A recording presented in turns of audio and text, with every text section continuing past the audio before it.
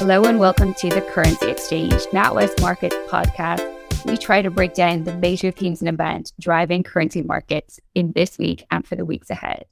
Today, I am joined by our co-EU head of G10 FX strategy, Brian Dangerfield, who's based over in New York. Risk sentiment continues to recover after all those concerns about the banking sector. We've obviously had, signs of concern from the Fed. Brian, how does it change your dollar outlook and how is the USD looking from here? Thanks very much, Emer. So, I think the biggest thing that has changed over the last couple of weeks is the immediacy of the risk around worst case scenario has been priced out of the market. A few weeks ago when we were talking about the banking stress, it was a very acute risk, that it was a very near-term risk of contagion and concerns about wider contagion into not just the U.S. banking system, but the global banking system.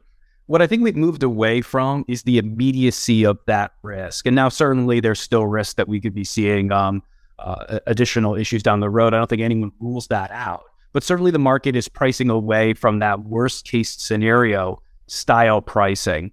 But that near-term change is not the only thing that we think you should be considering when thinking about the dollar. You should also be thinking about the medium-term ramifications for what has happened, specifically on the regulatory and via the credit channel. So the possibility of tighter credit conditions, the possibility of lower business and consumer confidence that comes from this episode, even if the immediate risks feel like they have been pushed to the back burner by the markets, those medium-term risks are still prevalent, and there's still something that we think could be a negative for the dollar. We certainly heard the Federal Reserve talk about the possibility of credit tightening as maybe an offset for the need for additional tightening from the Federal Reserve. And that's something that, certainly rings true to us. We think that the U.S. economy is likely to continue to moderate here and that economic data is likely to slow. And, frequent listeners of this podcast will know that we've been generally looking at the data in the U.S. that we've seen in early 2023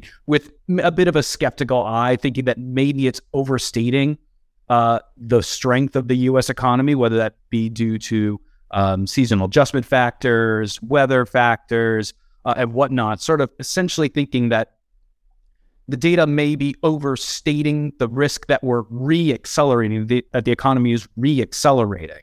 And that as you get away from some of the early months of the year, once you get into warmer, more seasonal weather, that some of that data was likely to slow anyway. And now that risk feels a little bit more paramount when you add on top the potential risks that come from the medium-term impacts of financial market stress. So that's what I would stress here, is that we've moved maybe away from the immediacy of these risks, but the medium-term implications for these risks, I think, are still there. And I think they're a bigger deal in the U.S. than they are in most other economies. The U.S., you think about what the dollar dominance trend in 2022 was really about.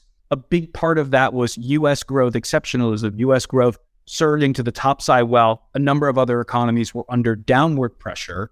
Now I think what you've seen is that the risks to growth from banking system stress, as we move away from the immediate sort of worst case scenario risk, that risk feels a bit more paramount, a bit more significant for the U.S. from a medium-term growth perspective, and can help narrow growth expectations against the dollar and against the U.S. And so still feel like the bearish case for the dollar is there. I'll make one last point here on the dollar, which is that as we've moved away from the immediate stress from the banking system, I do think it's right that economic data is going to become more important. So a few weeks ago, during the height of market stress, one of the big takeaways was that data dependence might fall a little bit, that the market might look less at the individual data points and say the overall economic outlook is under pressure, and that the data looks a lot more backward looking, if that makes sense. That some of the data is no longer giving us a fresh look at what's going on because things were changing very rapidly in real time. As we've moved a bit away from that worst case scenario risk, I think the data becomes a bit more important here for the dollar. The market is pricing in several cuts by the Fed before the end of this year. But look, there is a risk that the data come in stronger, and certainly some of the hawkish Fed members have been trying to flap their wings recently on this point that they still have a job to do on inflation. So if you move away from this, as we move away from banking system stress becoming an immediate term front of mind risk, the data becomes perhaps a bit more important in terms of how we price the Fed. But at the end of the day, it feels like the environment of the market constantly hawkishly repricing the Fed just because of the data alone, which is where we were in February before banking system stress, that feels like that period may be behind us now because some of the tightening we've seen on the credit channel, and certainly we feel the rest of the data probably lean to the downside here after a very strong start to 2023. So Emer, I'll turn it back to you here. Would love to hear what you're thinking about emerging markets now that we seem to be we still have this banking system stress as a potential driver of concern, but it seems, as I mentioned, we seem to be moving away from that as an immediate term concern. How are you feeling about emerging markets here? Yeah, I would say that on net, I think the outcome we've seen from this banking sector concern has actually been positive for EM assets, which is kind of completely counterintuitive. There was a risk that any kind of volatile or adverse market risk sentiment could basically just draw global capital out of EM and really cause sharp depreciation, especially for those high beta EM currencies. But I think, two things happened. I think the Fed came out very dovish, and this is what emerging market central banks have been waiting for so long, was the Fed to kind of show its hand, to show that finally the end of this aggressive, unprecedented tightening cycle is coming to an end. And then we had the reaction of emerging market central banks. And, they have kind of survived too many global financial crises. They came out very conservative, really kind of hawkishly surprised. We had that, in Hungary and Brazil. We had it in South Africa, where again and again, they effectively, either continue to pause, delayed the timing of when they were cut, or in South Africa's case, actually hiked more than expected. And they really kind of cited the risk of global capital outflow. They want appreciation of their currencies. So I would say, this is definitely an environment where if volatility continues to subside, if risk sentiment continues to recover, that EM high carry, high quality currencies should do well. And we've definitely seen that, in pairs like Hungary forint, like the Mexican peso, whereas high beta currencies have actually underperformed. So we are still optimistic. We're still looking for those kind of opportunist way to allocate capital. And to draw you on to a completely different side of the world, Brian, we had down under two central banks reporting. So the Reserve Bank of Australia and New Zealand's central bank, and they reacted in very different ways. What drove that policy discrepancy? Yeah, you're right. They took very different approaches to their monetary policy decisions this week. Just to recap, the Reserve Bank of Australia opted to pause its rate tightening cycle at 3.6%, whereas the Reserve Bank of New Zealand actually hiked their policy rate more than expected. They delivered a 50 basis point rate hike against market expectations for a 25 basis point rate hike. And so these two central banks have been diverging for a while. The RBA has been relatively slow in terms of its tightening cycle relative to many of its peers in G10, let alone emerging markets, where a lot of central bankers moved very, very rapidly in tightening. The RBA has been relatively reserved in its moves, and the RBNZ has been moving much faster, and that was really put on display this week. The RBA cited the financial market instability and the concerns there in its decision to pause. But they also seem to stress pretty clearly that they believe that inflation has peaked here. But their policy rate is quite low at the moment at 3.6%. It's among the lowest in the G10. And that's something that could be, I think, an issue for the Australian currency going forward, that, the policy rate is still well below that of many of its commodity exporter peers, including the RBNZ, which now has its policy rate above 5%. One of the big differences for the RBNZ was the impact of Cyclone Gabrielle, and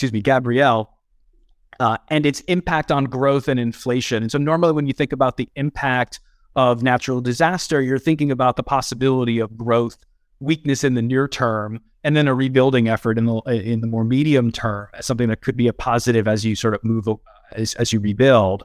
But one of the things that they mentioned very clearly was that they think inflation in the near term is probably going to be higher in New Zealand because of that rebuilding effort.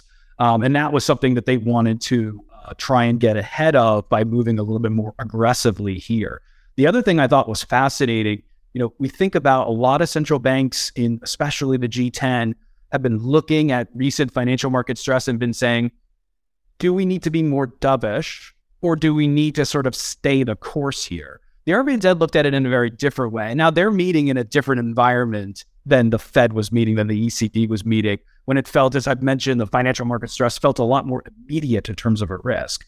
But what the RBNZ essentially said was, our growth outlook looks very similar, but interest rates in the market have fallen a lot. So interest rates, wholesale interest rates in New Zealand have fallen because of financial market developments, and they felt they needed to counteract that by moving their policy rate up a little bit more. And so you think about the way most central banks have been eyeing financial market stress as a risk, where the Fed is basically saying tightening of financial conditions is something that could require us to not have to do as much tightening. The RBNZ looked at it a completely different way, essentially saying this financial market stress is something that doesn't impact us all that much, but one of the ways it has impacted them is via lower interest rates in their economy. And so that's an easing of financial conditions in their mind that they felt like they needed to counteract. So from an Australia versus New Zealand currency perspective, we've been anticipating some continued divergence between these economies, RBNZ more hawkish, RBA more dovish, as a driver for lower Australian dollar versus New Zealand dollar. And we certainly got an impulse in that direction from these decisions. But I think it is really interesting to see how these two economies, these two institutions as well, internalized these risks, where the RBA, their pause, certainly conditional on economic conditions, that they made it very clear they could hike again if needed. But they saw financial market stress as an opportunity to move to the sidelines and pause and reflect. Whereas the RBNZ took a completely different approach and said, these stresses are something that loosened financial conditions for us in New Zealand, and we didn't think that was appropriate, and so they moved more aggressively. So really interesting distinction there between these two economies. Yeah, it's fascinating how, two central banks, just completely differentially interpreted almost the same easing of global financial conditions. I will draw you on one more central bank in the G10 that is expected to announce next week, the Bank of Canada. How do you see it kind of responding to, increasing concerns about a US slowdown, but also obviously banking sector concerns globally? Yeah, I think you mentioned the big important piece here, which is the US slowdown. You think about Canada, both geographically and economic exposure wise. Canada's exposure to the U.S. from a growth perspective is obviously very significant. And the Bank of Canada announced at their January meeting that they were likely to hold their policy rate unchanged, assuming no major changes in economic conditions, so higher inflation or much stronger growth. And at their March meeting, they held to that guidance, essentially leaving their policy rate unchanged. And so really the question for the April meeting is whether things have improved significantly or inflation has surprised so much to the upside to force them to abandon their pause guidance. And I would say no in both cases. That number one, inflation has still shown signs of moderating in Canada. Obviously, that's very welcome news for the Bank of Canada. Signs that tightening of financial conditions, tightening of interest rates is feeding through to inflation. But then on the other side, the concerns about financial market stress and the medium-term impacts, which, as I mentioned, feel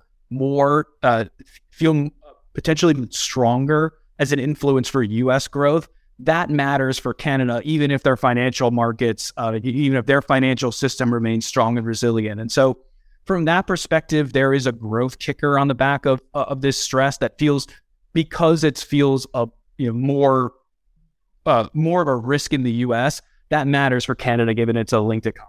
So it feels very likely to us that the Bank of Canada is going to retain its policy rate and retain its guidance for a pause. But like all central banks, I think that pause is going to be very conditional. I think they'll be very open to the possibility that rates need to move higher.